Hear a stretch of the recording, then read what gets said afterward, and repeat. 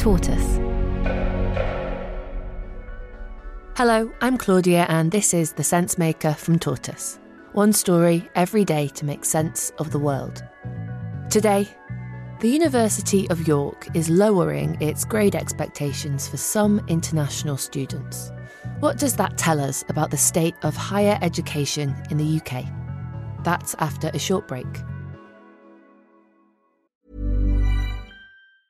Hey, I'm Ryan Reynolds. Recently, I asked Mint Mobile's legal team if big wireless companies are allowed to raise prices due to inflation. They said yes. And then when I asked if raising prices technically violates those onerous 2-year contracts, they said, "What the f*** are you talking about, you insane Hollywood ass?" So to recap, we're cutting the price of Mint Unlimited from $30 a month to just $15 a month. Give it a try at mintmobile.com/switch. $45 up front for 3 months plus taxes and fees. Promo rate for new customers for limited time. Unlimited more than 40 gigabytes per month. Slows full terms at mintmobile.com.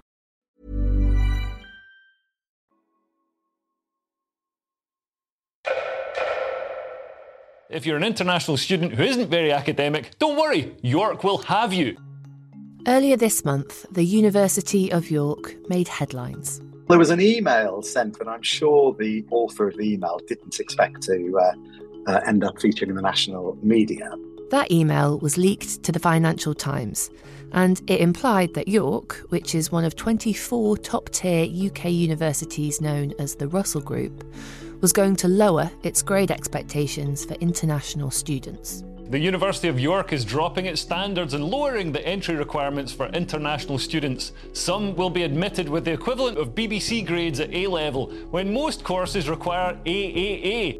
According to the memo, the change is a response to the, quote, current financial challenges at the university. So it came as a bit of a surprise, certainly to people who don't watch the sector on a daily basis, that this was happening. This is Nick Hillman, who does watch the sector on a daily basis. I'm director of the Higher Education Policy Institute, which is a think tank based in Oxford. Nick says that it was interesting that a story like this caught the attention of so many people. Universities change their offers for applicants up and down all the time on the basis of all sorts of things. So, how many lecture halls are available in the next academic year? How many staff are available in the next academic year? What's your target staff-student ratio for the next academic year? Do you have enough laboratories or physical equipment? It's a single department, single courses, single faculties will have different entry requirements to others. So there was a bit of me that thought, this is a storm in a teacup. The University of York told the Financial Times that its entry requirements remain as advertised. The change in tariff refers to a more flexible approach we are adopting to international offer holders who miss their grades. But Nick Hillman says there's a reason this story has caught people's eye. Universities are struggling financially. I'm not going to claim they're struggling to the same degree as local authorities or even some schools, but they are struggling financially, and some a lot more than others. So what sort of challenges are universities facing? In the end, universities are charities. They sometimes operate like businesses in that they want to get bigger and better all the time. But they are ultimately charities. And so the calculation they're making is, how much money do we need next year to do all the things we want to do? Right now, the business of running a university is challenging. Nick Hillman says there are lots of reasons for this. If you recruit a home student, they don't pay for themselves. So £9,250 might feel like very, very high fees for an undergraduate.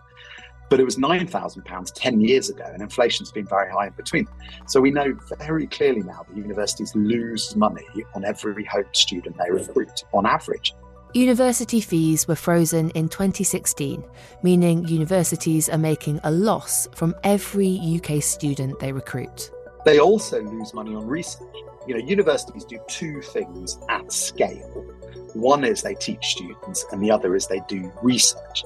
And research is paid for by governments, and pretty much everybody that funds university research underfunds it. So you lose money on research and you lose money on teaching home students. So you've got to fill in that financial black hole somehow. Some universities make a bit of extra cash through professional development courses. Others rent out their accommodation for conferences during the summer holidays, but it isn't always enough. The one thing they do that makes money and makes a surplus is teaching international students. But with renewed competition from universities abroad and new restrictions on the dependence that some international students can bring with them, Nick says demand for 2024 entry looks a bit flaky, both from home and international students. So you can see why York might have adjusted its grades this year. But how have people responded? We'll have more after the break.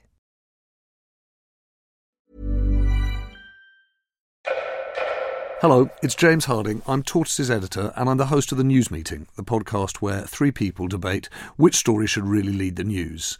On the most recent episode, we were joined by the businesswoman and campaigner Gina Miller, who discussed obesity and people dropping out of the workforce. We also discussed Russia's push into northern Ukraine and the feud between Drake and Kendrick Lamar. To listen, search for The News Meeting on Tortoise News wherever you get your podcasts.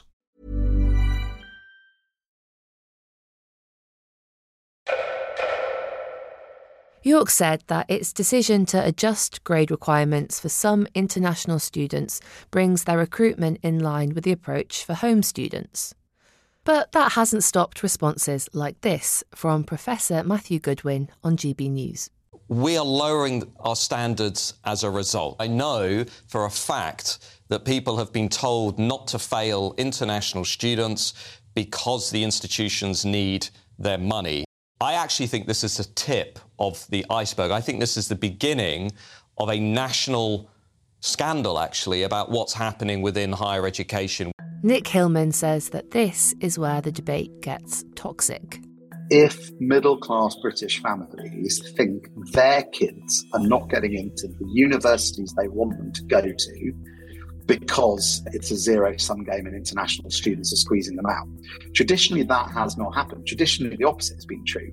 Universities have made so much money from international students, more courses are viable than would otherwise be the case. But now the universities are actually losing money on every home student. It is becoming a little bit of a zero-sum game. We won't actually understand the impact of York's decision for a while. Not for at least 3 or 4 years when this year's cohort graduates. Then we should be able to tell whether lowering the entry requirements for some students actually affects the quality of learning. Either way, this is all a plaster over a much bigger problem.